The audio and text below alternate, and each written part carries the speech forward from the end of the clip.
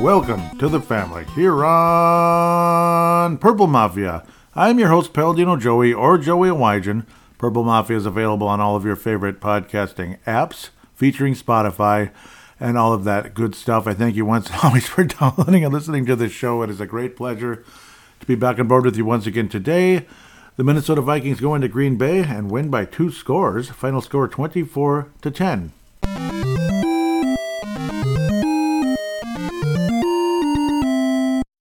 It sounds nice and it looks nice on the surface, but of course, I don't know. It's just as Minnesota sports as it gets. Of course, there's some type of a rain cloud, some type of dampener. This could potentially be a extremely big dampener of a player that we've all taken for granted, myself included. Kirk Cousins, there's a pretty good chance he tore his Achilles tendon today, early in the fourth quarter. Non-contact, all of a sudden just started hopping around, and looked like his calf may have, did the old, like say, the old where you pull up the curtain and it goes, yeah, and that's the telltale sign of an Achilles tear, unfortunately. So that's an extreme dampener of what a team that looked like it had some fantastic momentum going into next week. 4-4 record. It's not a sexy record, but it's better than nothing, obviously. But great momentum, a team that might even do something well beyond last year, kind of like the Twins in a lot of ways. How years ago, the Twins had great records and then would just lose right away in the first round, would not even get out of the wild card, so to speak, that type of deal. And then this year it was like a weaker record, but the team was so much stronger going into the postseason. And they made things interesting against Houston after sweeping Toronto in the wild card, getting to the divisional round, as baseball is now like football when it comes to the playoff, the playoff bracket and everything. And the Vikings could have had that kind of momentum going forward where you just never know. Maybe something great will happen. But now it's hard to say. Maybe it's not an Achilles tear, but it probably is, unfortunately. I have flashing on the screen right now. I thought it was going to be the Minnesota Wild and the New Jersey Devils, but that game's not on yet. So why the heck not? San Francisco versus Cincinnati. The matchup I always wanted to see happen again.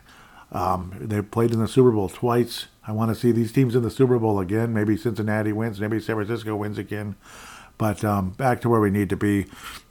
Minnesota Vikings, a thrilling, very fun game for the Vikings for the most part. I mean, we started letting Green Bay back in. We had a block kick, obviously, along the way. A lot of calls went the Vikings' way in a lot of ways, but it was more of the Green Bay Packers just kind of playing undisciplined football, hitting Cousins several times, multiple times anyway. Several personal foul penalties and such against the Green Bay Packers, which were pretty bad. And, and it's a mess. It's a mess of a team right now. We'll see what happens with them. They're 2-5. It's doubtful they're going to make the postseason.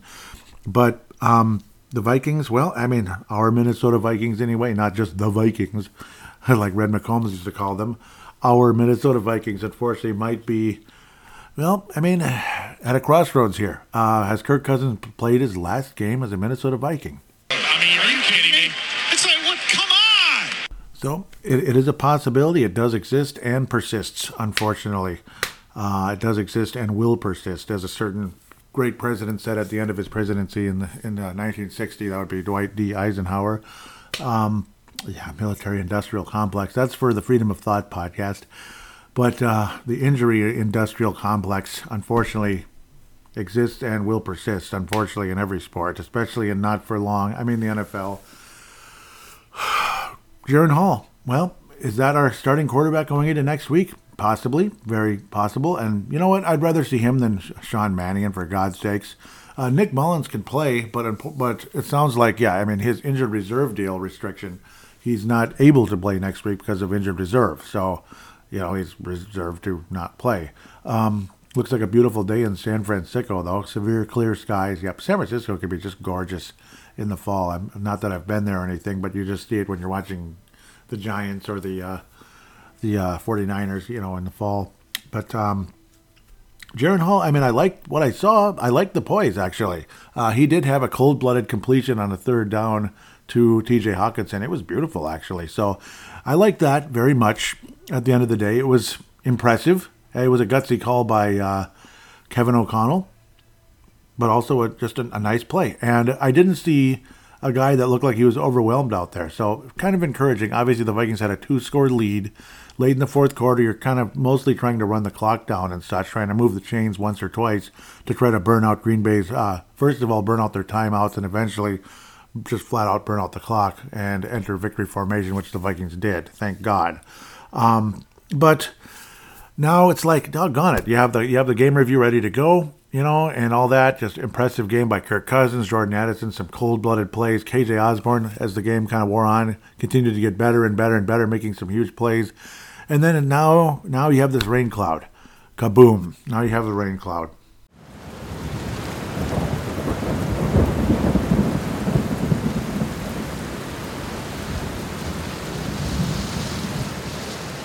You're like, okay, enough of the sound bites. But, I don't know. That's kind of what it feels like. And boy, we know something about rain here lately, the past few weeks. I don't know what to say, man. It's just, it's sad. It's a huge bummer. Let's see what happens with Jaren Hall. I mean, we'll see. Brock Purdy was a 7th-round pick last year for a Super Bowl contending team. 7th round, Mr. Irrelevant. He was the last guy taken in the entire draft in 2022, and he ended up being way beyond what anybody could have expected. He's a starting quarterback in the NFL. Is he, Brady? Is he, Joe Montana or this guy or that guy? Is it anything super special? No, maybe not, but he's pretty good. He's pretty good, though. He's certainly above average, and he's got the poise needed to guide a very, very, very talented football team to glory. If not for the Tommy John injury last year, maybe the 49ers could have gone to the Super Bowl and won, but unfortunately it just didn't happen. Would have been a lot better to see them win than that stupid other team with that stupid guy and all them running his big mouth every 10 minutes and on every commercial. But we'll get off that. We'll get off that as quick as possible. Okay, let's turn the clock back a little bit to the third quarter, and before that, the first 3 quarters. Okay, Kirk Cousins, starting quarterback of the Vikings. Yeah, Kirk Cousins, the starting quarterback of the Vikings. Yeah, 23 of 31, 274 yards, couple of touchdowns, quarterback rating 122, had a lot of poise. Real early, a bit shaky, but then just kind of, looked the part. Looked similar to last week, making some big plays, some risky plays and such. Luckily, they weren't picked off or anything crazy, obviously, but making some big plays down the stretch through the first 3 quarters. The Vikings defense, obviously, some huge plays by guys like Josh Metellus, Jordan Hicks, obviously, always hanging around, one of the leading tacklers on the team. Harrison Phillips had a huge game today. Huge game. 8 tackles for a defensive tackle. That's pretty good. You don't get that very much. And Harrison Phillips had been kind of disappointing the last year and a half. So let's be honest about that. Cam Bynum was all over the place. He did get beat. But everybody gets beat out there, unfortunately. And sometimes it's not necessarily your fault, especially when you're a safety, because safeties are kind of, help. You know what I mean? More often than they're, one-on-one with somebody. But sometimes they're one-on-one with people, and they have to be. Harrison Smith, the other Harrison, had some good plays in the game. Caleb Evans, also a huge pass deflection. And the rookie, of course, Blackman, wrapped it up with his 3rd pass deflection of the day. Mekhi Blackman. Now, see, this is a stat that means something in the NFL. It means something.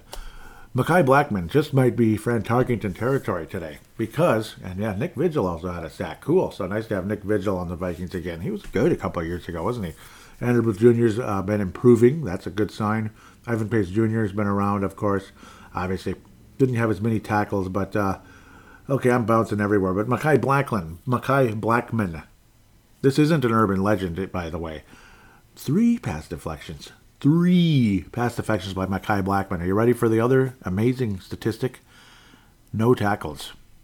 Now, you might think, okay, no tackles, but to the educated football fan and this and that, at least I like to think I'm an educated football fan by now. It's my 31st season, so to speak. In my how many years have I done Purple Mafia? Since 2008. So that's, a long time.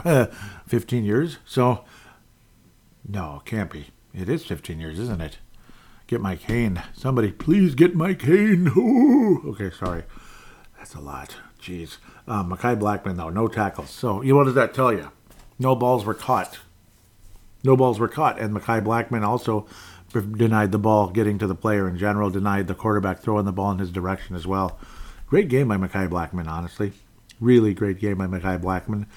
He wasn't out there on every single snap and everything, but still, to get 3 pass deflections and no tackles, that's an amazing stat. So let's be honest about that. Josh Mattel has a huge INT along the way as well, 43-yard return on that one. No pick 6. But the other great thing is the Vikings, well, until the guy, I almost cursed my head off, strip sack on Jaron Hall very early on. When Jaron Hall was strip sacked, the Vikings had no turnovers. So pretty cool there. Vikings were winning the turnover battle again, so that's nice. Yeah, and then you get the rain cloud again. Let's keep that away from us for a couple of minutes here. The running game had a couple of moments, but it wasn't all that efficient in the game, to say the least. Madison had a couple of 7-yard gains in a row, and you did have a 10-yard one. He had some moments. A lot of people were frustrated. He got 16 carries in the game, which is kind of crazy. Of course, some of them were down the stretch trying to run the clock out and all that, so understand that's why the carries went up. And Cam Akers had his first touchdown with the Vikings, and the first Vikings rushing touchdown in almost 500 minutes of play. That's your urban legend. How does it take almost 500 minutes going into last season to score a rushing touchdown? I don't know. I'm not going to add another soundbite because you're probably getting tired of it already, and plus I don't want to edit too much. Damn it, I don't want to edit every 10 seconds on the show. Okay, now I'm going to put in this soundbite, and I'm going to add that one. But that's an urban legend. Holy crap, that is the urban legend of this week's show. It took that long to finally have a rushing touchdown. So Cam Akers, good job. Put the Vikings up 7, zilchy-dilchy. Okay, whatever that means. But got the Vikings in the end zone, and we started finally being a threat against the Green Bay Slackers, which is exactly what they are now. The Packers enter it's kind of like back to the 70s and 80s, whatever. Hopefully the 70s in terms of the Vikings crush them every time we play them or beat them most of the time. Whereas in the 80s, the Packers beat us all the time, as I talked about last week. That's an urban legend in itself. They beat the Vikings, and the Vikings were still pretty good in the 80s, weren't they? First half, not really. Second half, the Vikings were pretty tough. Even up into 89, the Vikings were tough. It was 90 when the Vikings had that big down year, a pretty down year. 91, we were just back to, it would be like Zimmer's last year, basically, just, slightly below 500 and all that. Cincinnati scoring the opening touchdown in the game. Interesting. Tyler Boyd. Okay, Cincinnati. All right. In San Francisco, impressive. Well, the 49ers lose 3 games in a row. They actually could because Cincinnati's just 500 right now. But no, the Vikings did struggle against Green Bay all the time in the 1980s, despite how better they got. 91, they were mediocre. 92, Packers were 9-7 but missed the playoffs. Detroit, Chicago, and Tampa all tanked, just didn't play well anyway, despite Detroit being great the year before, which is the darndest thing ever. Okay, well, Jordan Love had a couple of moments, but he missed a lot of golden opportunities. I mean, Green Bay could have won the game. Green Bay could have won this game. Yeah, but he missed. He missed a few times, obviously. Jordan Love is not that good. Maybe he will be someday, but he ain't there yet. He missed on a lot of plays. Let me tell you. I mean, things could have happened. Ugly things could have happened in that fourth quarter, especially as the momentum changed so dramatically. But thankfully, Jaron Hall was decent enough to complete that big third down play. He's going to have to do a hell of a lot more to lead the Vikings to a win here in one of these games coming up. But now what happens to the Vikings? I don't know. This could be really devastating if it truly is an Achilles tear, which a lot of people are fearing. So, but we'll let it go for now. Obviously, we'll talk about it as we continue. It'll certainly be an update, but Kirk Cousins, probably a 99% chance he's not going to play next week regardless.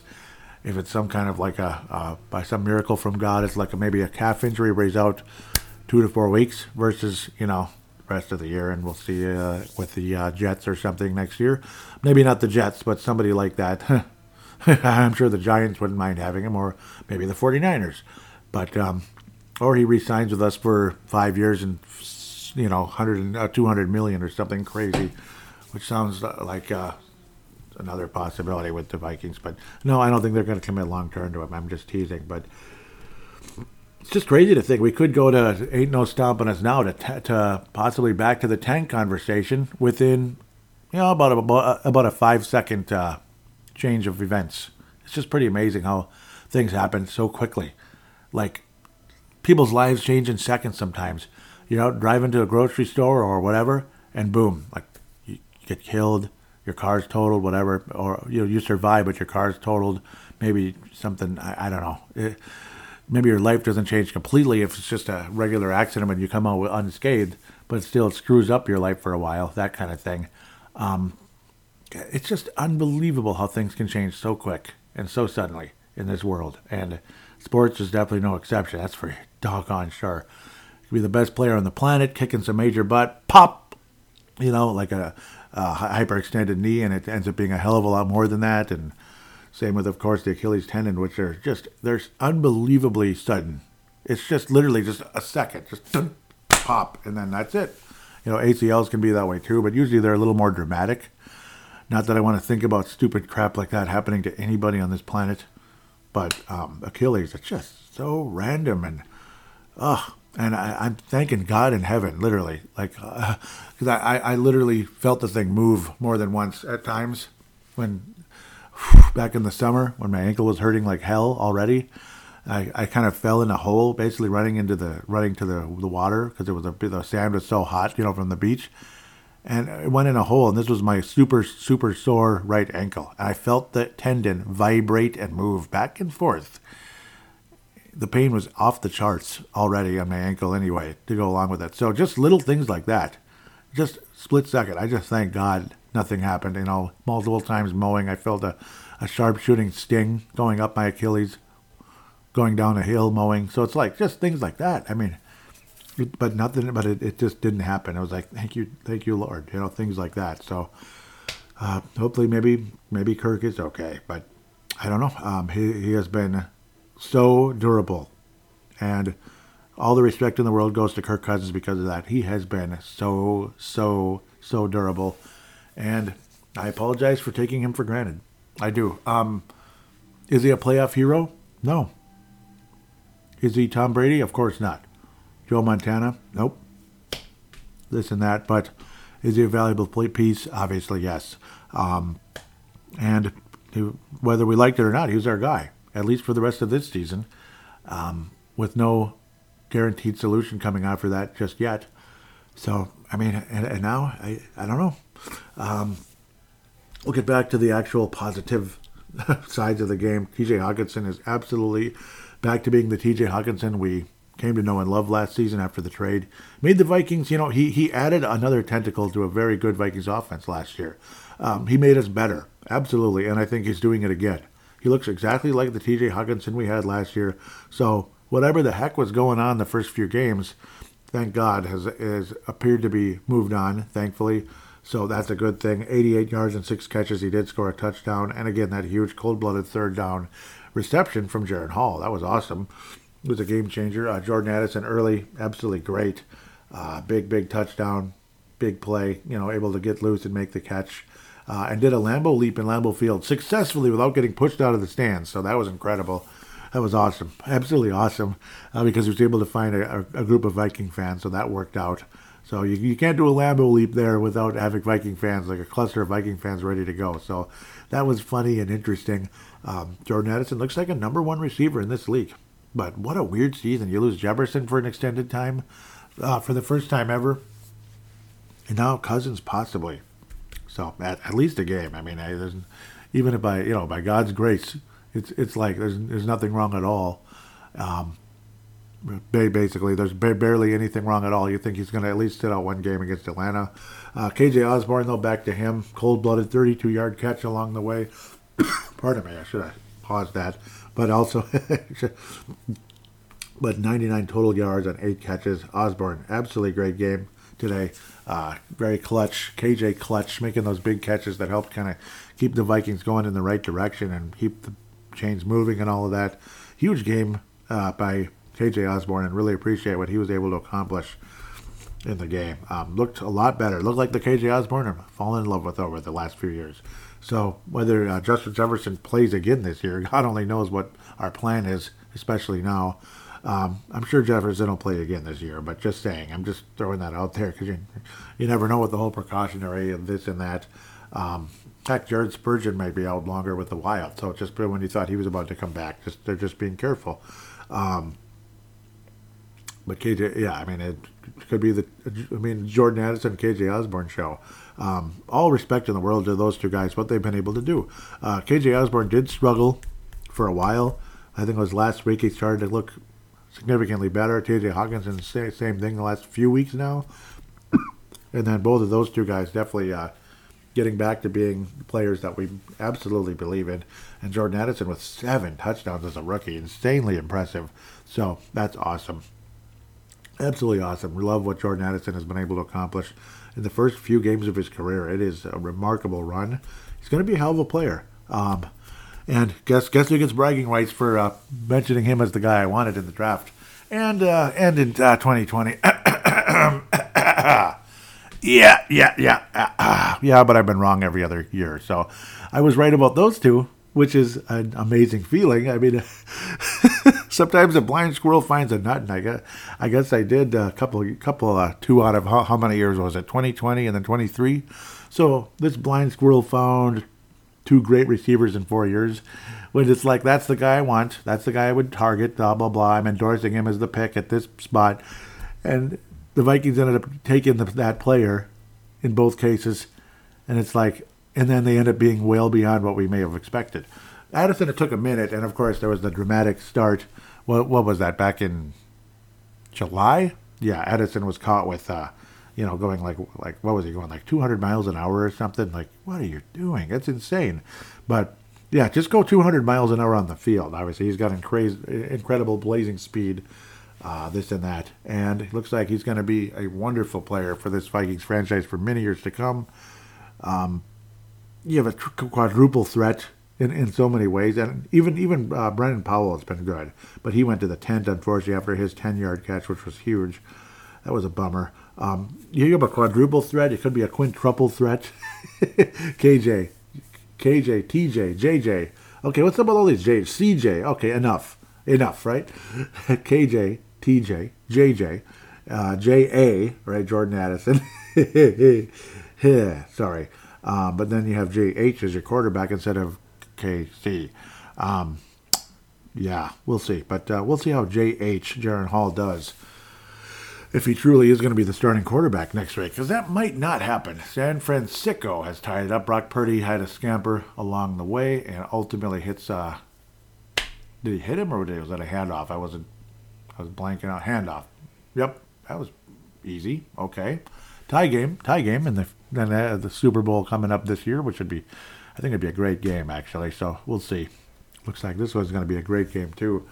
But I mean, this offense has so much talent in it. That's why most of us were so bleeping frustrated when this offense sputtered as poorly as it did, as much as it did, the first X amount of games, especially leading into just into last week. It's like, what the hell's going on? Come on, guys.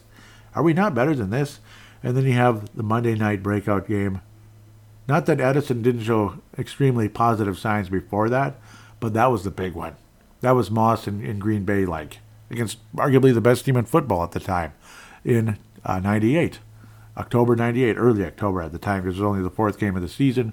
This year, of course, mid-October, mid to late October in U.S. Bank Stadium, Jordan Addison against arguably the best team in the league, coming out on Monday night of all things and dazzling as much as he did. But that was for last week's show. Obviously, again, this week, though, he did pick up pretty much where he left off and looked really good. Wasn't targeted as much later in the game. Most of his numbers were in the first half, but TJ and KJ certainly stepped up in JJ's stead, just like JA has been doing ever since. JA, Jordan Addison, has been the number 1 receiver, generally speaking, and TJ has been a significantly better player. Okay, enough about all these abbreviations.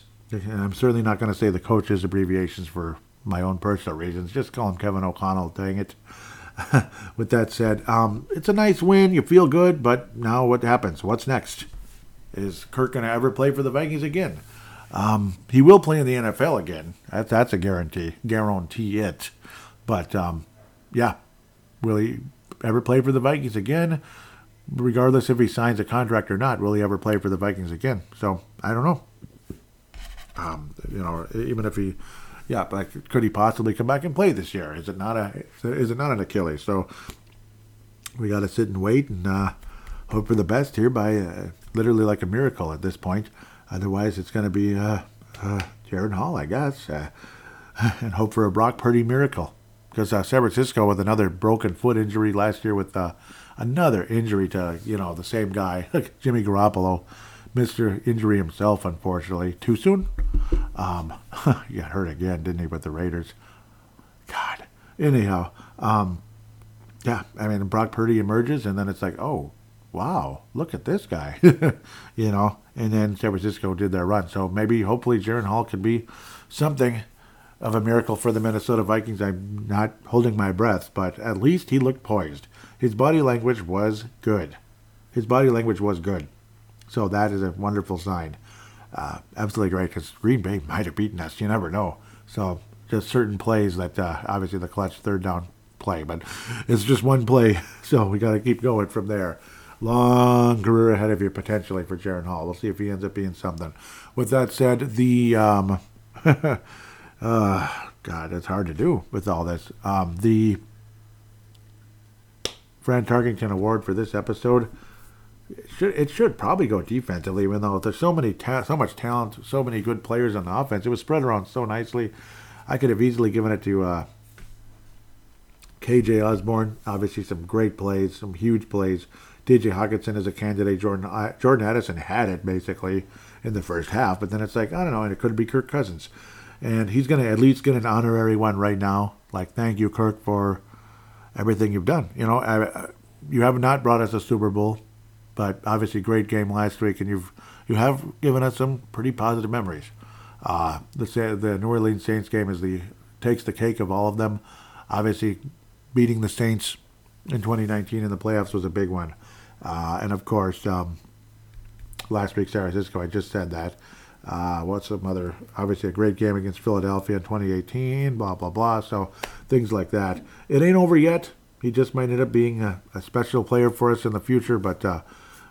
I'd love to see him holding the Vince Lombardi saying, you like that? It'd be wonderful, but I don't know if that day will ever come. Oh, man. I tend to have guys share it a lot. I'm going to have a surprise pick. This might be a bad one. Well, it shouldn't be a bad one because I think he was really good, and he ended the game.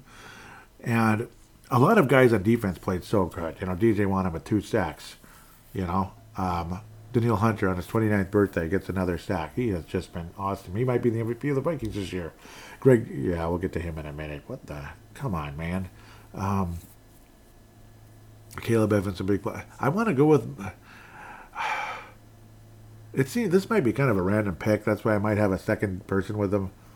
Mekhi Blackman. I have to go with Mekhi Blackman. I mean, dude, he was a shutdown corner in the game. He was absolutely great. And 3 pass deflections, I mean, you can't really beat that. You don't see 3 pass deflections very often. I will give it to Mekhi Blackman. He is going to get it. Mekhi Blackman, a surprise pick for a semi-surprise pick anyway, to some of us. He is going to get it. Mekhi Blackman's going to get it. Well, you might be kicking me and yelling at me, but I'm sure some people agree. The Christian Ponder Memorial, I mean, I hope Greg Joseph can get his head out of somewhere because he's been frustrating of late. The blocked kick wasn't his fault. That probably should have been a penalty on Green Bay, like their 19th penalty in the game. I'm slightly exaggerating. But the other miss was extremely frustrating. At least he made his extra points, but I don't know. He's scaring some people a little bit. Ryan Wright righted his ship a little bit, got an in-20, and did not have a touchback. So great there, Ryan. Thank you. And he wasn't used all that much. Ty Chandler should have had a massive return. The penalty ended up screwing that up. That's too bad. He actually had a touchdown, if I remember correctly. And then he had stepped out of bounds at the 16. And then, nope, it wasn't even that. There was a holding, and it was the bullcrap holding because there was nobody, the ball was nowhere near the play. So it's like, come on, man. But so that's where we're going to leave things for the time being. We're going to have to wait and see. Maybe some news will break over from this segment into next. So we'll have to wait and see. Kind of a long first segment, but could be Vikings history happening here. It could be a literal forced changing of the guard here at the quarterback position for the Minnesota Vikings long term.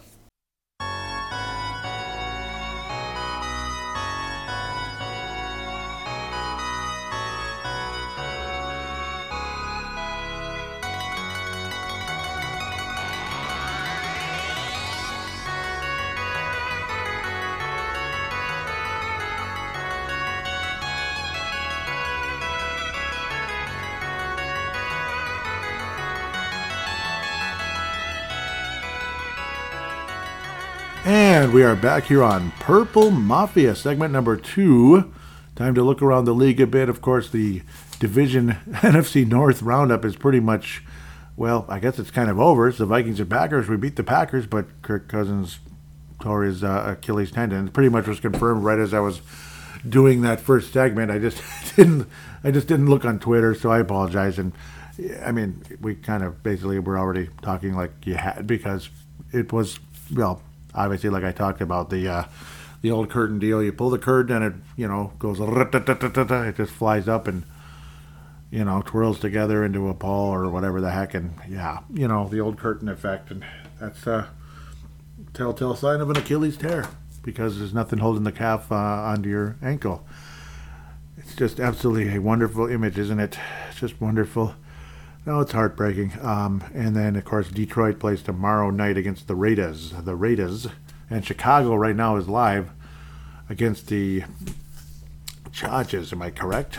At least that's what I'm looking at. I hope I'm right. Yeah, it's the Chargers and the Bits. Justin Herbert is having a perfect game right now so far. Perfect. 11 of 11, 120 yards, 2 touchdowns. So I'm starting a little late because I was out with my wife and restaurant in Plymouth, and it kind of took forever, but oh well, it was okay. it was okay. It wasn't anything spectacular, but whatever. It's better than definitely a lot better than nothing. Now I'm babbling too much about stuff you don't want to know about necessarily. The New England Patriots and the Miami Dolphins. It's kind of like the old days. As good as the Dolphins were in the past, or as good as the Patriots were in the past. You son of a biscuit. Shut up. Sorry. As good as the Patriots were in the past, the Dolphins would always find a way to beat them. But now it's the Dolphins that are good, and the Patriots are, well, not that good. Patriots 1-3 on the road, 2-6 record now after today. Dolphins 4-0 at home, 6-2 record, and we'll see if they can get some kind of first-round bye, and they might have an actual shot at that first-round bye. Yes, we will continue on to that very shortly. Mac Jones was okay. Yeah, he was okay. He had the little, both guys had the grape jelly effect with 1 interception. 2 touchdowns for Mac and 3 for Tua, double T Tua. Raheem Mostert also got in the end zone. Well, he got in the end zone after 3 touchdowns from Tua. Mostert had a rushing touchdown on just 13 carries. Jalen Waddell, 121 yards and a touchdown. And old peace sign Tyreek Hill, 42 yards and a TD along the way. Good play at the end of the day. Cedric Wilson Jr. with a short little touchdown, 1 yard.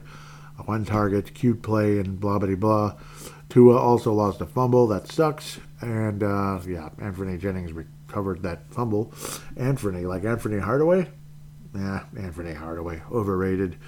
Yeah, overrated. Sorry, I had to say it. He was good like his first couple of years, and, let's just move on. But the Miami Dolphins continue to play very, very, very good football, and I'm very happy to see them play very, very good football. It's as simple as that. Miami Dolphins looking like a very solid team that just might win the AFC this year, and I hope they do. I would be thrilled if I saw a Cincinnati and Miami AFC Championship game instead of anything involving that team. That team that I just love so much. I love them so much I never want to see them play again. New York Jets beat the Giants, the Battle of the Giants. It was the Battle of the Titans, and it wasn't the Tennessee Titans because the Oilers played today, not the Titans. See, this is going to drive me nuts. Like, seriously, I'm done. You're finished. You are out. F you. Okay. What a nuisance. Okay. New York Jets win 13-10 over the New York Giants. I'm not too surprised. And the New York Jets have a 4-3 record. Impressive. I feel bad for the Giants. I mean, they played some insanely good football the past few weeks. Pretty much snake bit. They had Buffalo beat, and they just couldn't finish the job. Saquon Barkley, bell cow of a day. 36 carries. 36 carries, 3.6 a carry, 128 yards, no touchdowns. He did have a 34 long. Tyrod Taylor with very... I don't know what to think of this. What am I looking at? This isn't right, is it? It's impossible. What, did the guy's arm fall off? I don't get it. Tommy DeVito. Not Danny, but Tommy DeVito. Not sure if there's any relation. 2 of 7. Negative 1 yards. This doesn't make any sense. Is this... This can't be possible. I don't understand. Maybe I'm just a complete idiot. Tyrod Taylor, 4 of 7, 8 yards passing. That is... I don't think I've ever seen anything like it. I mean, I might be able to get 10 yards passing. Maybe. Maybe not. Maybe not. I can't believe what I'm looking at here. What the hell is this? I'm sorry. 8 yards passing in a game? In an NFL game? No, excuse me. -9. -9 yards passing. They didn't throw for 8 yards. It was -9. How? Why? The Jets' defense is pretty good. I know that much. And Zach Wilson threw for 240 yards, and he did not throw an interception. So congratulations on that. Congratulations. He did not throw an interception, so that's good. That's an accomplishment. It is. And he even threw a touchdown pass, did Zach Wilson, to Breece Hill. Garrett Wilson with 100 yards receiving. Well, golden opportunity this year for Zach Wilson to kind of stay in the NFL, and either be a very good backup for a while or be a really, or end up being a mediocre starter. But I don't know, maybe someday become something. I don't know. He did lose 2 fumbles in the game. So he didn't intercept. He didn't throw an interception, but he lost 2 fumbles. That's cute. That's pathetic. Yeah, but the New York Jets defense, obviously their secondary is like ridiculous, like absolutely, utterly ridiculously good. And, obviously great coaching on that side of the ball. Obviously their head coach, we talked about it many times, San Francisco 49ers, great defensive coordinator. They got things going in the right direction there. And he's now the head coach of the Jets and the only Lebanese coach in NFL history. That's right, head coach anyway. Unfortunately, Mr. Malouf was also Lebanese. But yeah, Malouf, unfortunately things didn't work out here. Special teams coach a few years back, special teams coordinator, massive disappointment. So it kind of sucks to hear a Lebanese guy fall off the face of the earth the way he did.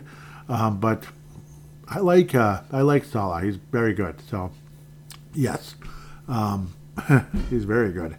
4-3 record too. They're surviving. They're hanging in there. The other NFC North starting quarterback that tore his Achilles tendon this year. Now that there's 2 of them. Yeah, now that there's 2 of them, I mean, who would have thunk it would be Kirk Cousins? I can't even believe that. But he was throwing the ball on the sideline, so who knows? Maybe we'll see 2 miracles this year. Both of them end up playing again this season. Wouldn't that be a story? That would be quite a story. So we'll keep moving. Sorry, I'm dragging this out a little bit long. Jacksonville and Pittsburgh. This looks like an AFC Championship game to me back in the day. Jacksonville is now 6-2, and they're perfect at home, 4-0 record. Pittsburgh drops to 4-3 and 500 at home. Okay, 4-0 away for Jacksonville. They're a perfect road team. Impressive anyway. Very efficient game by Trevor Lawrence, but he did get an INT. Mitch Trubisky took over for Kenny Pickett, who also had an injury today. As the talk was, obviously quarterbacks really running into the injury bug today. And yeah, I know I don't want to hamper on it. I don't want to get on it too much. I mean, I think we've all made our point, and we're all sad, and we're just sad right now. Mitch Trubisky, the former Bears disappointing quarterback that the 49ers tricked the Bears to trade up to get and all that stuff.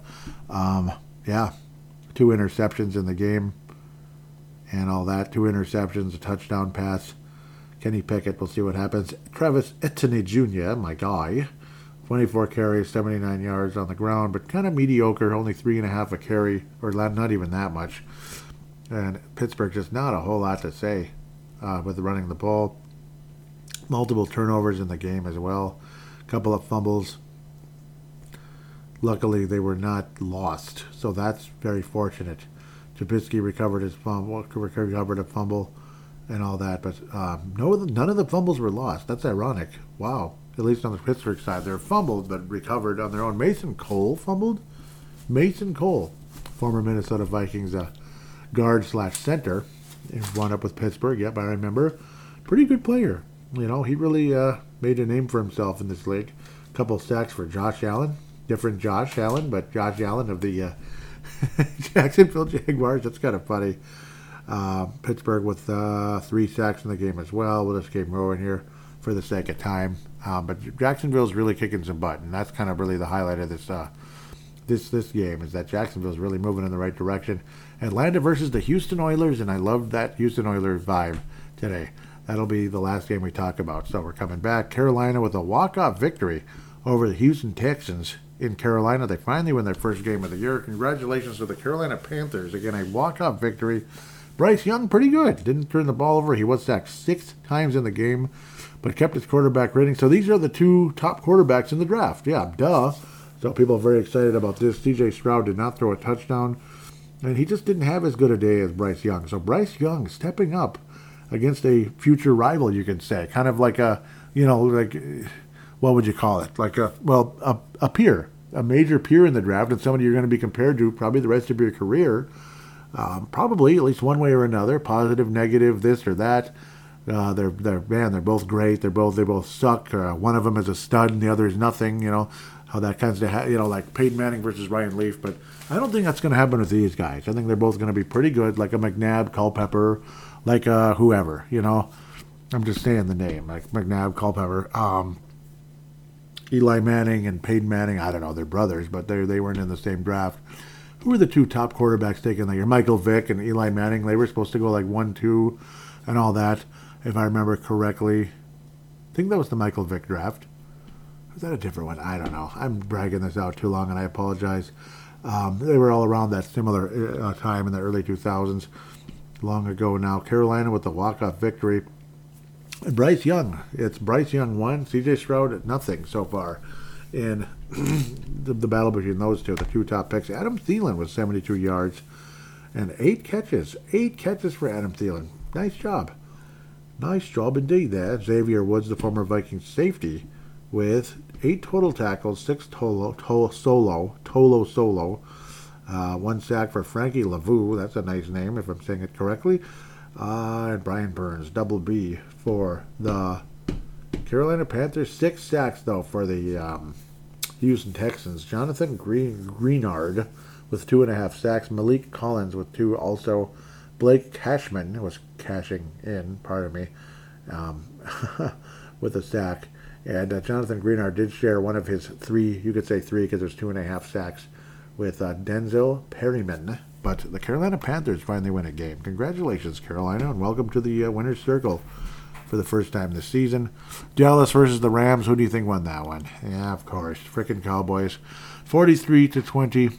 Pretty decisive victory. 3-0 at home are the Dallas Cowboys.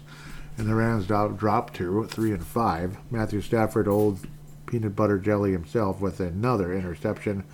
And Brett Ripien's father, Mark Ripien, also played for the Los Angeles Rams many years ago as a backup. Brett Ripien, yep. Like, remember Mark Ripien, the quarterback of the Washington Redskins, in the Metrodome, folks. In the Metrodome, because who was the main guy? Was it Doug Williams or Jeff Hostetler? Couldn't have been Hostetler. Hostetler was the Giants at the time. So Doug Williams, I believe, was not available. Yep. And then Ripien ended up quarterbacking those Redskins to a very convincing win over the Buffalo Bills in that game. Cooper Rush threw 3 passes in the game and had 1 yard. No, 3 yards. 3 passes, 3 yards. Impressive. That's great. Dak Prescott with 4 TDs with an interception as well. 304 yards, but a very efficient game despite the interception. 133.7. They just walloped the Rams, and that's kind of all you need to know, honestly. Tony Pollard with 43 yards on the ground. Good for him. 53 yards on the ground on 12 carries. CeeDee Lamb, another one of Justin Jefferson's super receiver class mates, in the draft anyway. 12 catches, 158 yards, and 2 touchdowns. Whoever you are, you won. Whatever fantasy team he was on, they probably won. Or if they didn't, man, then everyone else really let you down that day. No doubt about that. Aaron Donald with a couple of sacks to highlight the Rams day. He was Mr. Ram, I guess, because it was not a good day for the Los Angeles Rams, who lost again. They're the lost Los Angeles Rams. Just add a S. That's all you got to do, because that's what they are right now. New Orleans, whatever they are, New Orleans Aints, New Orleans Saints. Well, they're 500. That sounds about right. That sounds about what the Saints are in this era. Derek Carr didn't throw an interception. Congratulations, and they won the game. Gardner Minshew was like, he won games for Jacksonville, but his luck in Indianapolis, even with that lucky horseshoe, it ain't lucky for him. Like how they say the rabbit's foot warns, it ain't lucky for the rabbit. That old saying. Well, that horseshoe ain't lucky for Gardner Minshew because he hasn't been good there. Did throw 2 interceptions or 2 touchdowns, but he had that interception, and they played from behind forever. New Orleans did a pretty nice game. Gosh, this was the 2009 Super Bowl, wasn't it? Why did I even have to bring that up? Yuck. That's a terrible memory for us all. But seeing the Saints at 500 with Derek Carr, quarterback, and I don't know. And I like their coach, but, so far, it is what it is. It's not really on him. It's just it's kind of where they're at. 500 sounds perfect for this Saints team, even though you can't even beat 500 with a 17-game schedule now, which is one of the dumbest things I've ever seen. Why bother? What's the point? Oh, it's so exciting to have 17 instead of 16 games. Sure it is. It's real exciting. Very exciting. And the guy's name that rolls right off your tongue like nobody else is Rashid Shakshided with 3 catches on only 3 targets. 153 yards. Pretty impressive. Only 1 touchdown despite those crazy numbers. He averaged 51 yards a catch.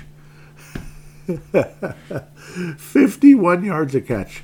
Oh, Derek Carr. Derek, I got to talk to you about something. Derek, I'm disappointed. You know why? Because I thought you were protecting that nice new shirt you're wearing, but you still dropped the grape jelly because you lost a fumble, you son of a gun. What's wrong with you, Derek? You always find a way, don't you? You always do. Even in a game when you guys were blowing out the Colts, just like you kind of sort of did in the Super Bowl years ago. But, of course, you weren't part of that team, and nobody else was either. They're all gone, except for maybe the defensive coordinator who's now the head coach. Whatever. The Saints beat the Colts, and we're happy for them. 3-5 record. Gardner Minshew, good luck. Enjoy the season because it looks like you're the starter in that club for now.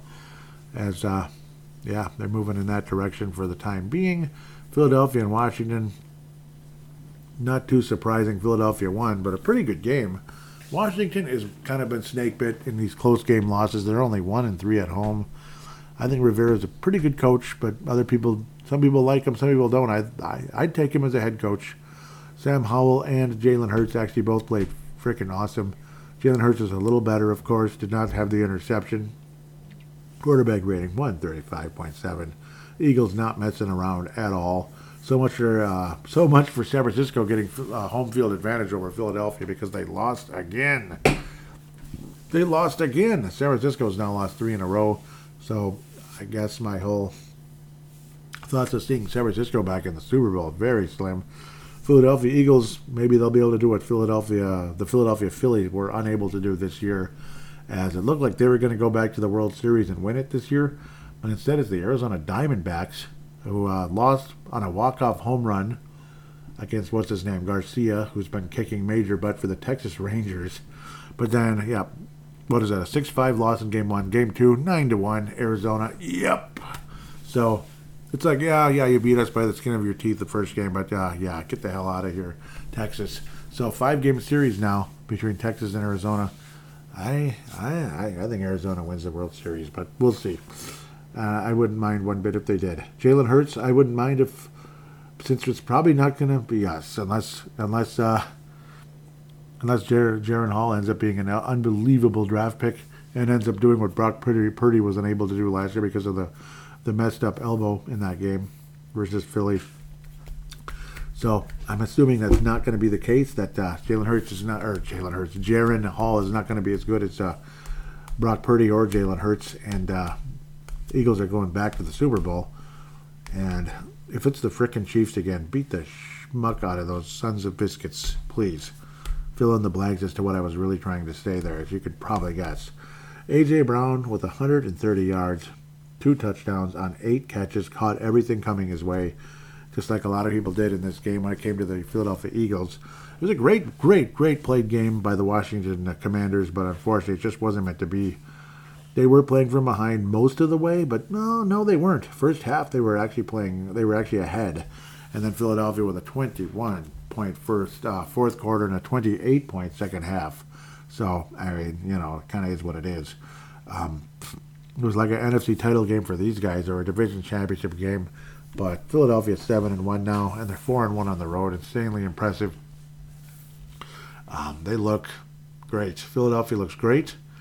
Of course, it's only 8 games into the season, so you still got a long way to go. And now that again, so it's kind of like the mid-halfway point of the year-ish. It's kind of halfway, and it's kind of not because we have a weird schedule now. Why don't you want an even number of games? It's so weird. It should have just stayed with 16. I don't know. It's cute and everything, but I don't know. But an epic game. But Philadelphia looks like the best team in the world right now. And they might be. We'll see. Did I get everybody besides? Obviously you got Atlanta and the Houston Oilers coming up. That's another game we're going to talk about, because next week's opponent is Atlanta. Now I'm getting a dead screen here. That's always great. Just want to make sure I didn't miss something. Yep, Chargers are up 17-0 over the Bears right now. I guess it's not overly surprising. Okay, Cleveland and Seattle, Broncos and Chiefs, of course. Oh, there's a ton of games here. Duh. Like a ton of games, including Thursday Night Football, which I should have done first. Buffalo Bills win by 6 points over the Tampa Bay Bucks, who are suddenly back below 500, which a lot of us expected in the first place. Baker Mayfield did throw 2 touchdowns and did not have a turnover in the interception department, but did he fumble? Of course he did. But he didn't lose it, so he recovered his own fumble. Congratulations, Baker. You did not get a turnover in the game. Congratulations. That is awesome, actually. And Devin Tompkins recovered his fumble as well. So good for Tampa for not turning the ball over, but they still lost the game against a good Buffalo team with back-to-back close victories. Last week against the Giants, this week against the Bucks. Baker Mayfield had a reasonably good game, but it wasn't all that great. Josh Allen certainly better, but he did have the interception. Blah, blah, blah, blah, blah, blah, blah. Stephon Diggs with 9 catches and 70 yards. Khalil Shakir, 6 catches, 92 yardages. So good for him. Buffalo, again, back at it. And they're 5-3, so we'll see. We'll see if Buffalo can finally get to the Super Bowl. Just somebody knock the Chiefs out, okay, please? Because Denver's not going to be able to do that in the playoffs. Thankfully, they did do it during the regular season, though, which feels good. Apparently, it's been 17 games in a row for the Chiefs. How does that even happen? I know it's a division thing, and you play each other more often, but that's a lot of games. That's a lot of games. That's too much. So 3 years is 6 games. 6 years is 12 games. Jiminy Christmas, man. So, yeah, it's almost 9 years. Almost. Oh, Jiminy Christmas, man. That's a long time. It's pretty bad, actually. Freaking terrible. But, yeah, we're going to get back to that one right about next. I don't know why this thing isn't letting me move. It's kind of stupid. Come on, man. Why can't this move? It's like playing, I don't know. It's like playing Nintendo on an Etch-a-Sketch. It's like it's not moving. Like, come on, man. Browns and Seahawks, how exciting. I'm sure not a very exciting day for Vince Germano. I'm sure it wasn't. No, not at all. They lost to the Seattle Seahawks. Geno Smith, couple of interceptions, did get a couple of touchdowns, and P.J. Walker, yeah, that's right. They don't have their main guy at quarterback. 1 touchdown, 2 interceptions for P.J. Walker. It's actually impressive that Cleveland stayed in the game as well as they did. It was a road game, and quarterback I've never heard of, and Kareem Hunt is, I don't know, he was last fresh when Thomas Jefferson was president. I don't know. No, he's a name, but that's about it. Amari Cooper, the former Dallas Cowboy, with 89 yards on 6 catches, but was targeted 11 times, which tells you something. That there was some, probably. I don't think Amari Cooper was just out there dropping the ball, if you know what I mean. I think there was some wayward passes in that one. Tyler Lockett, 89 yards and 8 catches. Good for him. Yeah, I don't know. Poor Cleveland. It's too bad. It's a disappointing loss. But I don't know. I guess we're going to get used to something like that around here, having quarterbacks that nobody's heard of playing, or we've heard of them, but you know what I mean? That kind of thing. Well, not many people have heard of Jaron Hall. I mean, we have, because he was a draft pick last year. Other teams are going to be like, Jaron Hall? Where's that you like that guy? He's not playing? Yeah, Mr. You like that's always healthy. And now he's not? I don't know. I just can't get over that one. It's a toughie. Ravens and Cardinals. Yeah, there's a bunch of games. I better move faster. Chiefs and Broncos. Yeah, the Chiefs got their butts handed to them from their division rival. This is a classic matchup over many years. 24-9. Broncos whoop up all over the Chiefs. I am very happy to see that. Patrick Mahomes got absolutely put in his place. Okay, if there's such a thing as Patrick Mahomes being put in his place, he did. It did happen. 2 interceptions, no touchdowns. Wow. Denver, nice. Very well done. Russell Wilson on only 19 attempts. Only 19 attempts, folks. 3 touchdown passes. So Russell Wilson looking like Seattle Wilson, at least for one day. And you know what? Good for you. Chiefs lose their second game of the year, which puts the Eagles as number 1 team in football right now. If you have your little rankings, Eagles have to be number 1 in the world now. And Miami is right up there with the KC Chiefs. But I do believe that the Chiefs have the tiebreaker. I do believe they played this year, didn't they? Unfortunately. And the frickin' Chiefs won, right? So, at least I think they did. Who else did the Chiefs lose to this year? Might have to give that a quickie, checky, decky. I can't remember who the Chiefs lost to this year. Was it the Bears or something crazy? Or the... shoot.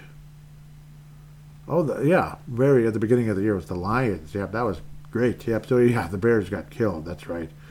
And, they have the Dolphins coming up. That's what I'm thinking about. The Dolphins are coming up next week. So, that one is in Germany. Yes. Well, Kansas City, hope you get another loss. Go Miami, go Miami, go Miami. Yes, please. Please, por favor, and all that good stuff. He who shall not be named with 6 catches and 58 yards.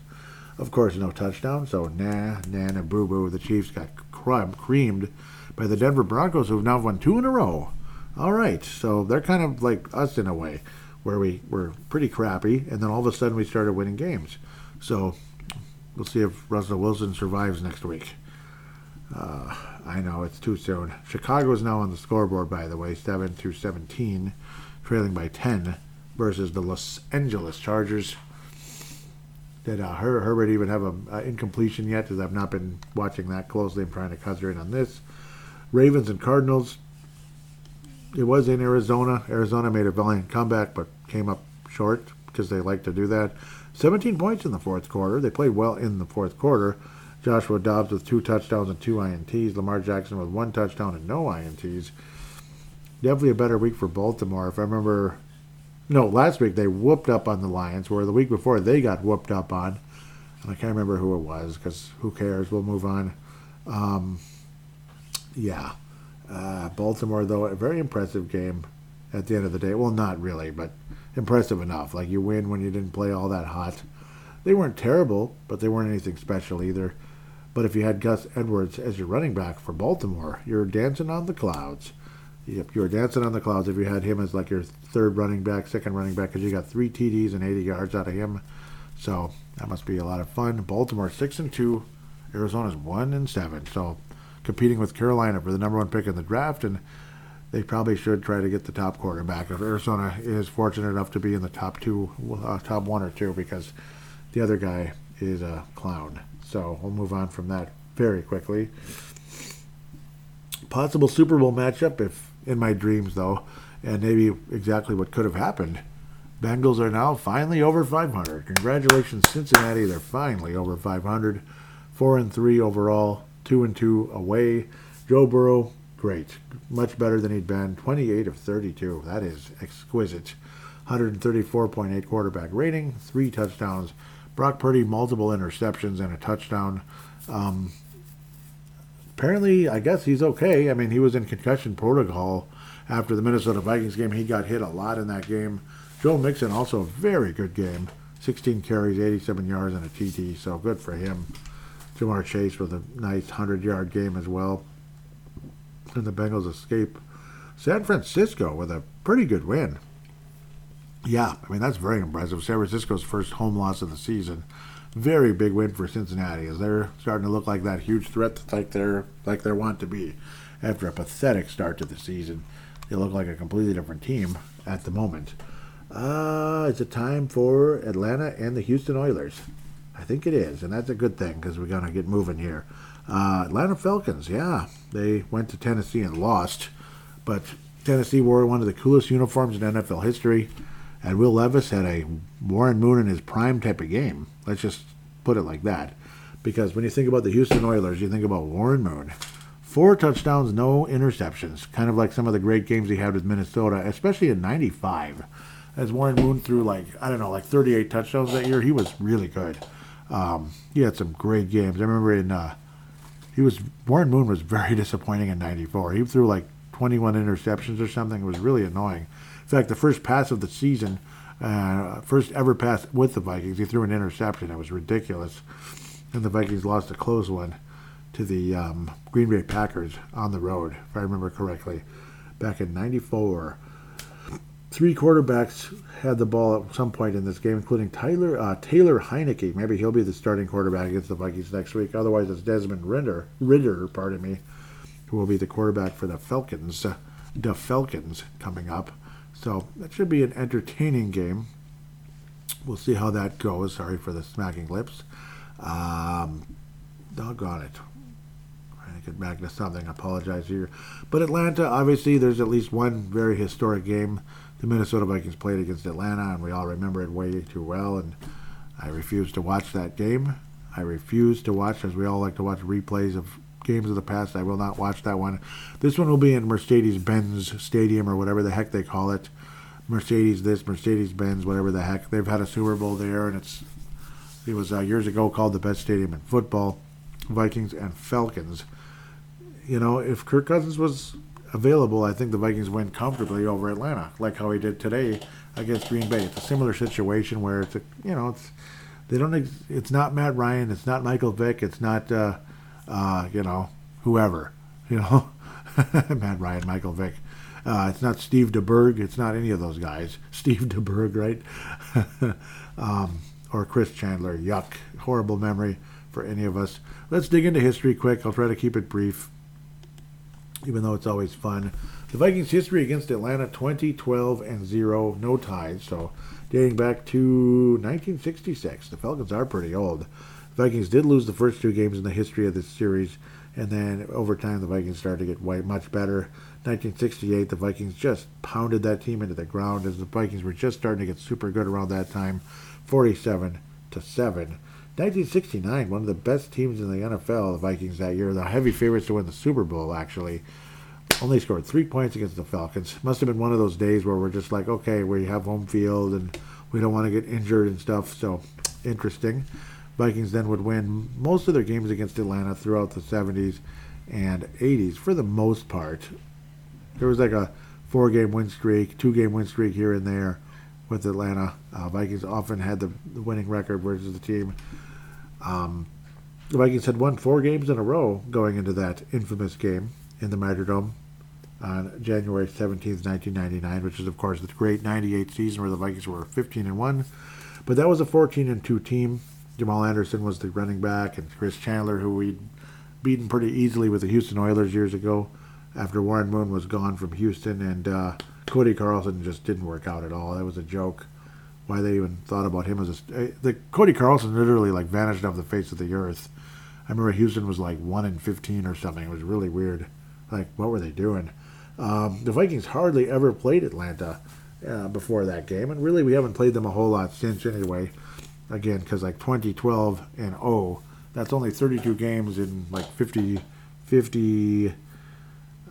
where's my brain? 57 years. That's a long time. So Atlanta has been around forever. They've had some historical players like Deion Sanders and, well, Brett Favre played there for a season as a backup quarterback back in 1991. Yep. And the Vikings played against that Atlanta Falcons team in 1991. Let's go to that one. The Vikings did win 20-19. I believe that's a season opener. Yep, September 8th, 1991. Atlanta Fulton County Stadium, Atlanta, Georgia. I do believe that's where the Atlanta Braves played. And, in the World Series, just about a month and a half after that. Wow, against the Minnesota Twins. Chris Carter was already here. Wade Wilson was our starter at the time. Couple of touchdowns and an INT. And Chris Miller, quarterback of the Atlanta Falcons. Chris Miller, 2 touchdowns and an INT. Some guy named Herschel Walker with 125 yards on the ground, 5 yards a carry. Impressive. But did not get in the end zone. Anthony Carter did on one rush play. 14 yards with that little speed. Yep, man, these guys are going way back in the day. And, of course, Anthony Carter with only 3 catches and 18 yards. And this guy named Chris Carter, all he does is catch touchdowns. He caught 2. Chris Carter in 91, when you didn't really hear his name much until 92, but he had a great game against Atlanta, didn't he? Interesting. With, I believe this was his first year with the Vikings. After coming from the Eagles, with Buddy Ryan and all that. Impressive. Very impressive. Very impressive. I've said that enough. What the heck is this? What are you doing to me? Come on. Sorry. This is, of course, footballdatabase.com. Yep, where you can see all the different, the football database. But you can see the history of the teams and all that. It's very enjoyable to look at. So let's keep moving. Andre Rison. Yep, wow. Andre Rison, former teammate of Deion Sanders. They had a fight years later when Rison was still on the Falcons. And then Sanders is on the San Francisco 49ers. There was the big fight, whatever. And Andre Rison won a Super Bowl, I believe, for the Green Bay Packers years later. So congratulations to him there. Let's move on now. Obviously, there's that historic game in the 98 season. The Vikings lost by a field goal in overtime, where Morton Anderson ended up succeeding Gary Anderson. There was a back-and-forth battle with them for years about who would be the all-time leading scorer in NFL history, but that's great and everything. The Vikings had won 4 in a row versus Atlanta from 14. That was Teddy Bridgewater's first game, if I remember correctly. Teddy Bridgewater's first game ever against Atlanta, 41-21 in 2014, 9 whole years ago. Man, Teddy, man. Was it 20? Yeah. And then he became the main starter into 15, and we won the division 20-10 win there. Late that year, 2 years later, December the 3rd, 2017, Vikings edged the Falcons. Oh, yeah, that was that great season, 14-9. Great season for the Vikings, of course. Very, very low-scoring football game. And then just a few weeks later, Atlanta just couldn't finish off the Philadelphia Eagles. Just imagine if that not as good Atlanta team came to U.S. Bank Stadium in the NFC Championship game. There's a pretty good chance we'd be hosting the Patriots in the Super Bowl, but probably would have lost. But who knows? There's always that chance. We just might have won that thing. Odds are we wouldn't have, but you just never know. 28, we will never know. 28-12 victory for the Vikings in 2019. That was a comfortable win as Matt Ryan and co. Matt Ryan was just clearly past his prime and washed up and all that. It was weird to watch how he went from such a great player to not good anymore. But then in 2020, Matt Ryan certainly kind of regained some of that magic and won comfortably over the Vikings, 40-23. It was pretty bad. And it was a terrible Falcons team. That's right. The Vikings and the Falcons were terrible. The Falcons won their first game of the year, and the Vikings lost their 5th. Matt Ryan, yep, yeah, that was a mess of a game. 4 touchdowns, no interceptions, just absolutely destroyed us. A great game for Matt Ryan. Kirk Cousins had some promising moments, but then had a huge mental lapses. The blue screen of death, as we made fun of him a bit at times. Some weird mistakes in that game. 3 interceptions. I remember some of them were what was he doing? It made no sense. No sense. Todd Gurley, the former Ram, who he was way past his prime as well. And, it's a weird situation. Julio Jones had a had hit the the fountain of youth in the game as well with 137 yards and a TD. Crazy, crazy, crazy day. Justin Jefferson, old JJ, with what as a rookie, 166 yards on 9 catches and 2 touchdowns. So recent history there. But Kirk Cousins again had some weird moments, and Matt Ryan torched that crappy defense. And then Mike Zimmer would come back another year, and the team was done with him clearly. And that's the last time we played Atlanta. Otherwise, is it Jaron Hall versus Taylor Heineke? Jaron Hall versus Calvin Ridley? Is that the so what's going to happen? I don't know, man. I don't know. Did I say Calvin Ridley? No, Calvin Ridley's a receiver. Desmond Ridder. Is it going to be Desmond Ridder or Taylor Heineke? I'm guessing Taylor Heineke. That's my guess, but we'll see what happens. Maybe, I think Ridder got hurt today too. So Taylor Heineke against the Vikings, his former team, believe it or not.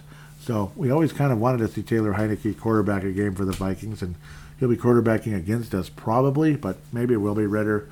This will be in Atlanta, where he's actually had tons of success as Ridder. He was winless on the road until recently. Ridder finally won a road game, and they'll be at home anyway. So I don't know. I think the Falcons probably win the game, especially if Kirk Cousins is out. No, Kirk Cousins is out. Kirk Cousins is out. Even if it's like a miracle, he's still not going to play in that game. And the Falcons are going to win. In fact, the Falcons are going to win. I don't think it's going to be this huge, massive blowout. I expect if Jaron Hall is going to be the starting quarterback, he is number 2. Mullins is on IR. One more game at the very least, and then we'll see what happens after that. Supposedly, like, Sean Mannion's on our practice squad. Like, what for? Come on. And then there's always this possibility, you never know, we bring in a Carson Wentz or something like that, or try to bring Matt Ryan out of retirement. I don't think that'll happen. We might bring Warren Moon out of retirement. No, I'm kidding. No, he's as old as my mom practically. Will Levis had a great game, didn't he, against Atlanta? Absolutely great. They were showing the highlights for like 5 seconds there. That was a huge playoff game a few years ago, wasn't it? Jacksonville beating Pittsburgh. Yeah, that's when they got to play the Patriots in the AFC title game, and then the Vikings then later got thromped by Philadelphia later that day in the NFC title game. Very depressing. Falcons lost today. They dropped to 500, but I think they go back over 500, and the Vikings drop back below 500. It's 500 versus 500, I believe, but I'm not confident the Vikings are going to win the game. We do have weapons, so even if it might be a strange quarterback and all that, a rookie quarterback playing the second game of his life, his first start ever, maybe Jaron Hall surprises us. It's a possibility, but right now, I mean, you just kind of, if you're a betting man, you have to go with Atlanta in this one. Taylor Heineke, for what he is, he's a tried, he's a grizzled veteran in the NFL. He's started many games now. He has an idea what he's doing out there. He's not a great player, but he's capable. He's mobile. So is Jaron Hall is mobile, which is nice. I'm still just, you can tell I'm still kind of in shock as to what happened today. I just can't believe what happened today, man. Of all people, too. Like how Favre never had anything like that happen. He never did. There was just that terrible concussion on TCF Bank Stadium's frozen ground, basically. And then that was it. Favre just, he didn't come back, and there was no real reason to bring him back. Like, just, that's it. We were dead anyway. That was a terrible lost season anyway. Just can't believe Kirk Cousins tore his Achilles tendon. It's just weird. But with that said, Atlanta's going to win the game. Something along the likes of, I don't expect it to be too high scoring. I don't. Vikings defense is going to show up to play. And maybe Jaron Hall does get some great chemistry with these guys, but let it happen first. I'm not going to predict it. The Falcons win. Final score 24-17 over the Minnesota Vikings in Atlanta. Unfortunately, that's just kind of how I see it. I'm not confident in a 5th-round draft pick, quarterback necessarily, especially as limited as he is. But maybe there is something there, and I'm full of crap. But let's just let it happen. Let's let it happen. Let the legend let the legend tell its story, okay? That type of thing. So with that said, we'll take a quick break and come back for a very long call from our dear friend, Mr. Mad Martin from Northern Scotland.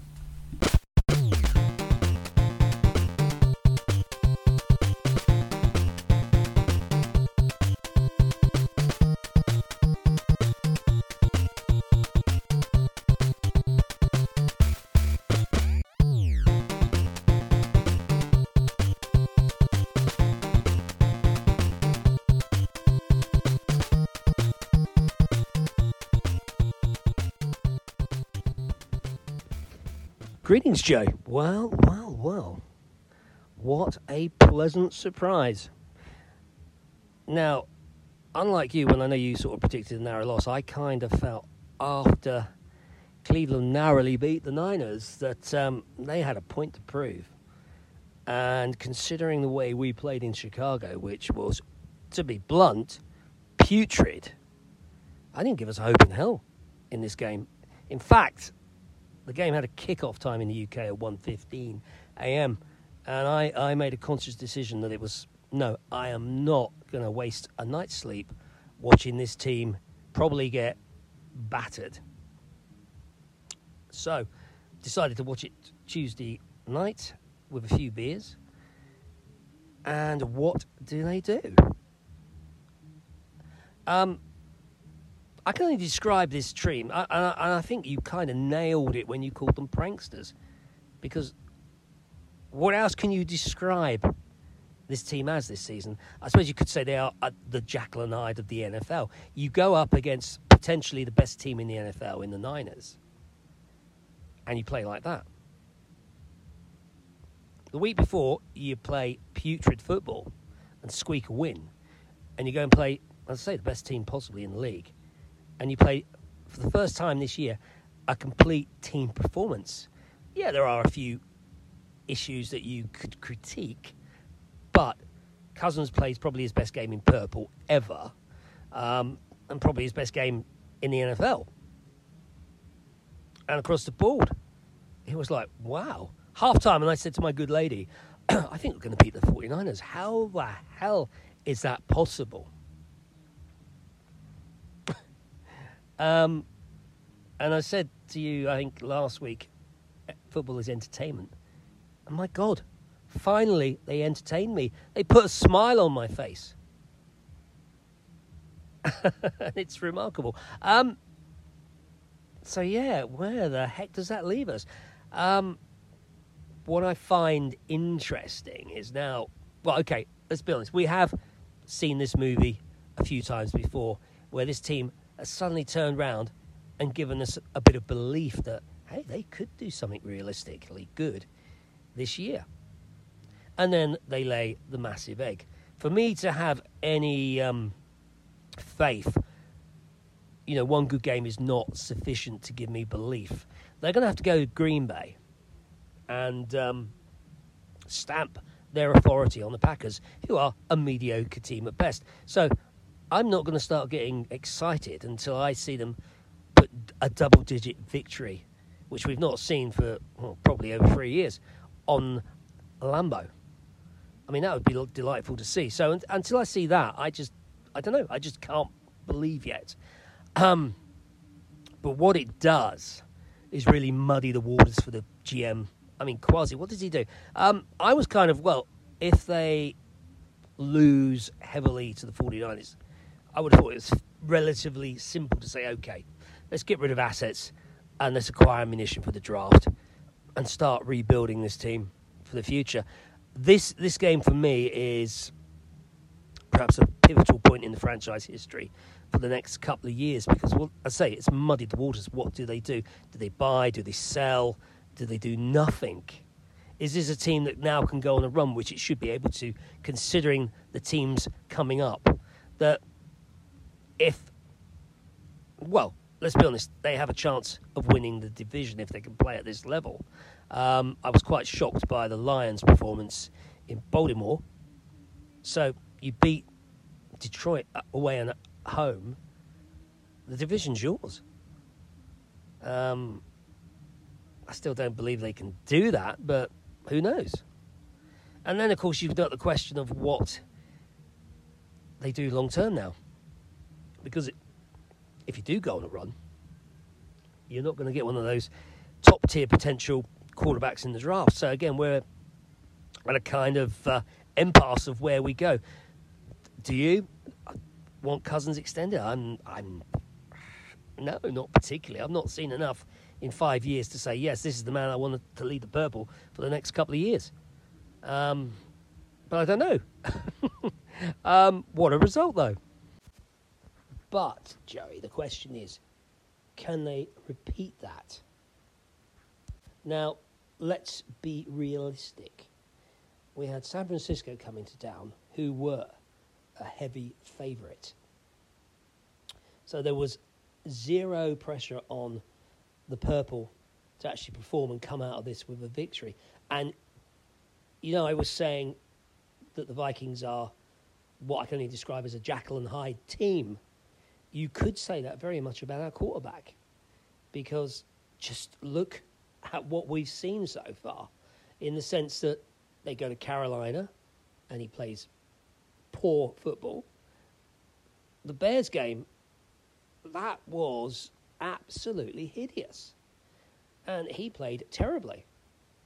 So can he put that kind of performance back to back, week to week, for the rest of the season when the pressure is actually on him? Because we've seen so many times in the past that when the pressure is on Cousins, he melts away. He's like a snowman. He melts in the sun. So I just will wait and see and be intrigued to see if he can turn this around and be consistent. Because certainly the O-line now has improved massively. And given the time, the man can dissect a defense. Without the time, he is floundering. And do you want to pay that much money for a quarterback that needs the best O-line that money can buy? So this puts us in that predicament of, right, so JJ's contract has to be done. You then got Christian Derishall's contract. Add Cousins, who no doubt if he plays like that on a number of games going forward, is going to expect, who knows, 40 million over 2 years, maybe more. And then you've got Daniil Hunter. So there's 4 players. And they potentially could swallow up over 40% of the cap. Just 4 players. Can you build a successful franchise with that? That is the question that Kwasi and his front office need to tackle.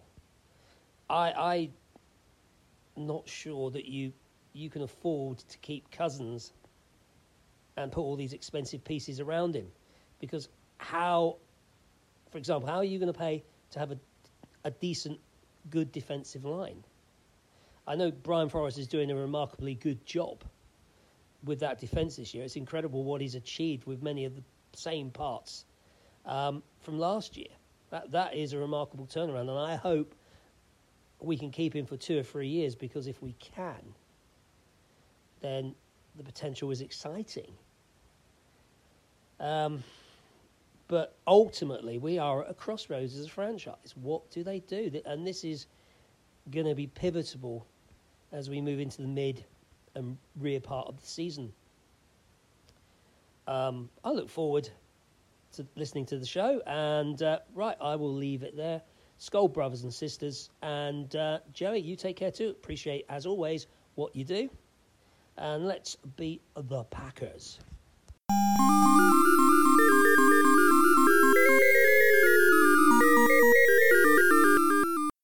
And I thank you so much for that call-in, Dave Martin, Mad Martin, out of Northern Scotland. And for the most part, I'm going to just let you have the floor there with that great call-in. Absolutely great call-in, basically like a part of the show there. And yes, he is a part of the show. There's no doubt about that. But even more so in that sense, almost like he's like a co-host there. Just obviously great thoughts. And unfortunately, it's like now we don't have Cousins, where before it's like, so what do we do with Cousins? Now we just flat out don't have him. So now we're kind of stuck at that. Either way, the franchise was potentially at a crossroads, and in a lot of ways, this might make the decisions a lot quicker. As they're staying locally, the decisions are going to be a lot quicker now to possibly start moving players out. But not because we want to move players out, but because it's just the way it is. It's just the way it is. Unless Jaron Hall is Brock Purdy 2.0, but a lot of other people believe locally that the Wilfs are the types that are going to go after some kind of veteran quarterback here to try to get things going. But people are encouraged with what we thought of Jaron Hall. I call him Hill, Jaron Hall. With again, I liked his body language. I did. I liked his body language. He looked good. So we'll see how that translates into next week at the end of the day. So, yep, great calling. I'm not going to step all over it and all that type of deal.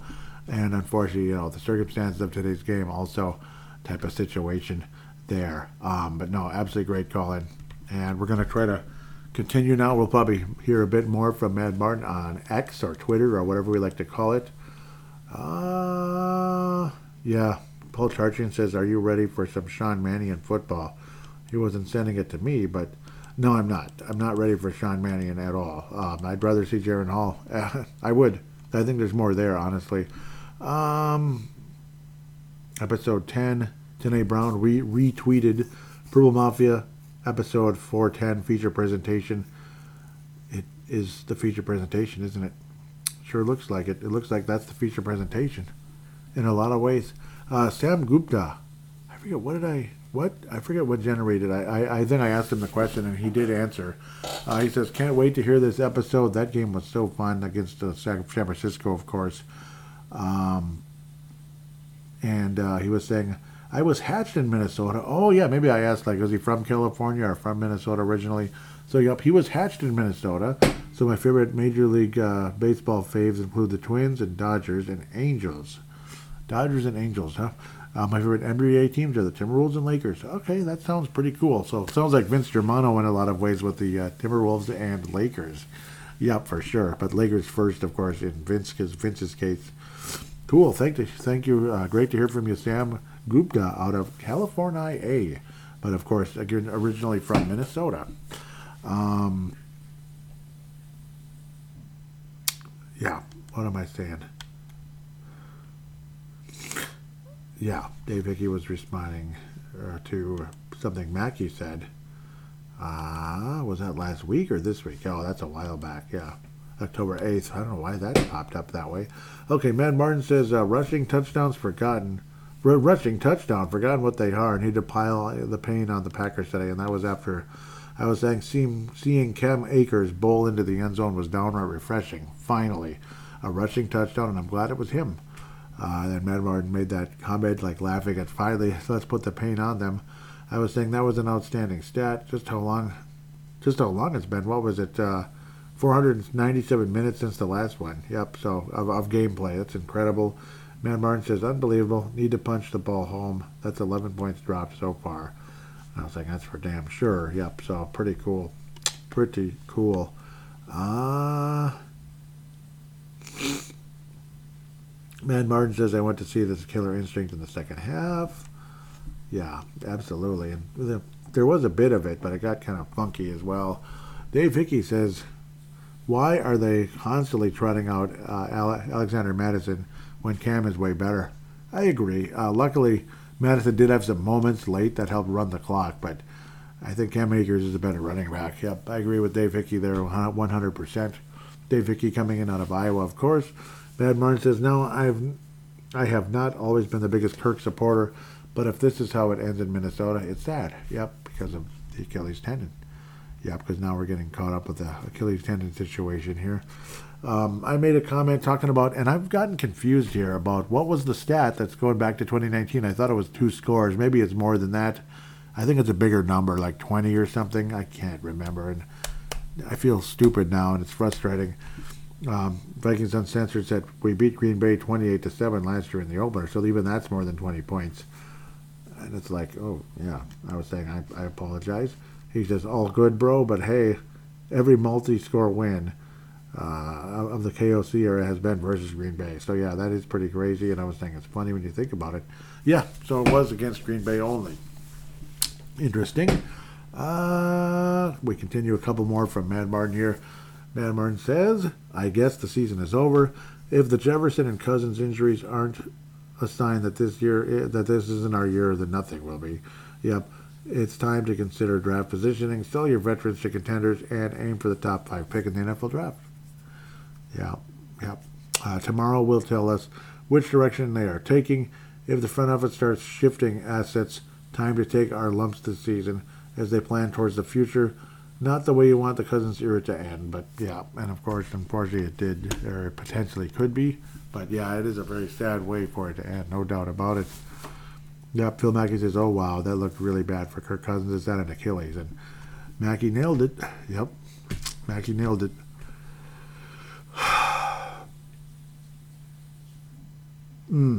Yep, Ali Sidikai said we should be very happy, but the Kirk Cousins injury too concerning. Yeah, it's too bad.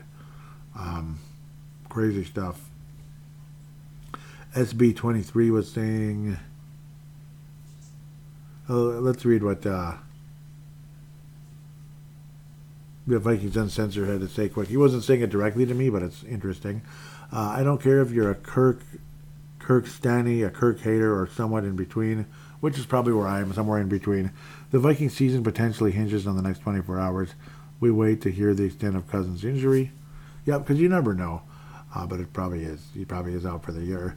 Yep, SB23, Skull Brothers, says, what should the Vikings do at quarterback? Joe Flacco, Matt Ryan, Phillip Rivers, I don't know. Who else could be out there? Yep. Is that a podcast? How dare you? Colin Kaepernick, come on, man. God. Yeah, come on. I don't know. That's kind of, that's just, it's a cute conversation of like years ago. That ship has sailed, and it has left the harbor a long time ago, my friends. My friends. Anyhow, let's get to Instagram if we can. Similar to the Twitter account at Purple Mafia Show, where Instagram is Purple Mafia Show as well.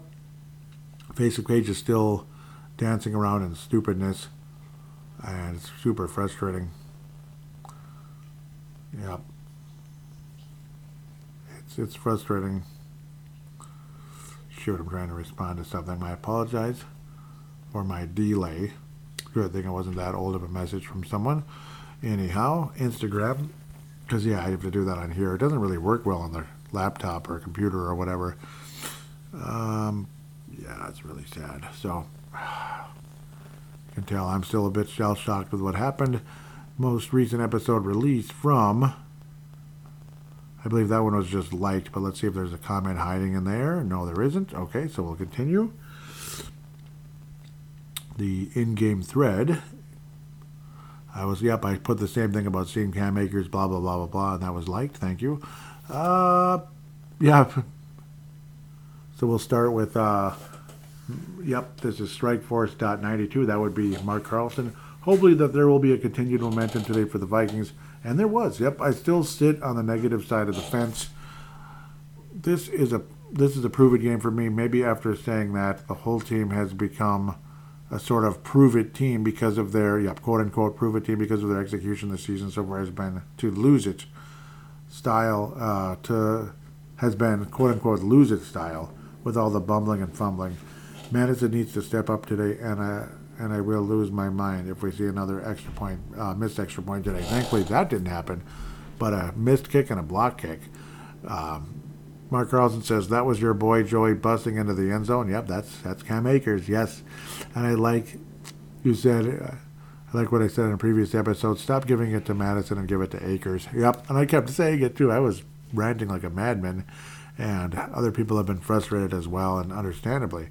So, it's like, come on, get him in there, dang it.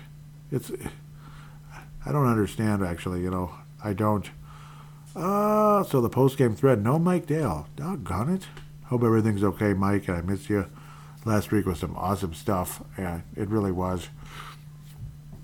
Post-game thread, Mark Carlson out of Iowa, Tanae Brown out of New Zealand. Tanae says, only caught the end of the game. Defense did a great job. to close the game out. Feel terrible for Kirk. Reports don't sound great, though. Nope, they don't. It's most likely an Achilles tear. Yep. Mark Carlson will wrap things up saying, it seems the team has come together, or maybe the Packers are just that bad. Either way, Kirk is out, and next man up won't do. If the sample that was on display tonight after Kirk was hurt is our future, well, it's over. Why is that guy our backup? Yeah, he's pretty raw, isn't he? Or why is he even playing football? Okay, it was fun to watch today from beginning to end, but where do we go from here? I don't know, and I don't remember for sure the last time we had a quarterback out and a backup play for the season. Was that Teddy Bridgewater? Well, anyway, Skull, glad Tanae caught some of the game. I watched some rugby before kickoff. The All Blacks had their hands full with that South Africa team. Interesting for sure. Wow, that is interesting. Yeah. Injured quarterback. Yeah, I mean that was like Brad. Yeah. See, and then we picked up Bradford. We made that trade to pick up Sam Bradford when Teddy Bridgewater had the devastating knee injury. Otherwise, I don't think Bridgewater really. Well, he came in. I don't know if Castle was hurt or they just put Bridgewater in. I think it was a combination of Castle was banged up, but it's like, yeah, we want to see Teddy play anyway, and he ended up being pretty good. And then all of a sudden, he had the devastating knee injury, which was extremely devastating. No doubt about that. So, yeah, no doubt about that. Yeah, absolutely crazy there. So that should be the fan interaction, thankfully. With that said, I don't know. The Viking season seems to be definitely in, it seems to be definitely in dire need right now, in dire straits, and it's definitely a sad day. It's definitely a sad day for Minnesota Viking fans. Sad day for, us that cover the team as well, that keep up with the team. Not that I'm out there with a press pass and everything like some people might be, which would be fun, but it just, it is what it is at this point. I don't know. It just kind of left me at a loss of words, even though that's what radio is. That's what podcasting is nothing but words. Words, talk, blah, blah, blah. But it's very depressing, very sad, and well, I mean, the good news is, in a sense, if you were kind of on the fence about something, well, you can't really be on the fence anymore. You got to make a decision now, one way or another. Time to look towards the future. It just kind of is. We're being forced to at this point, unless you superly believe Carson Wentz is the answer by some miracle. He is a free agent. That's just one name out there. Joe Flacco, I don't know. It'd be interesting, and it'd be interesting to see him as a quarterback out there for the Vikings. But I don't know. Even if it's just to be some kind of a guiding force, I guess, for Jaron Hall or whoever.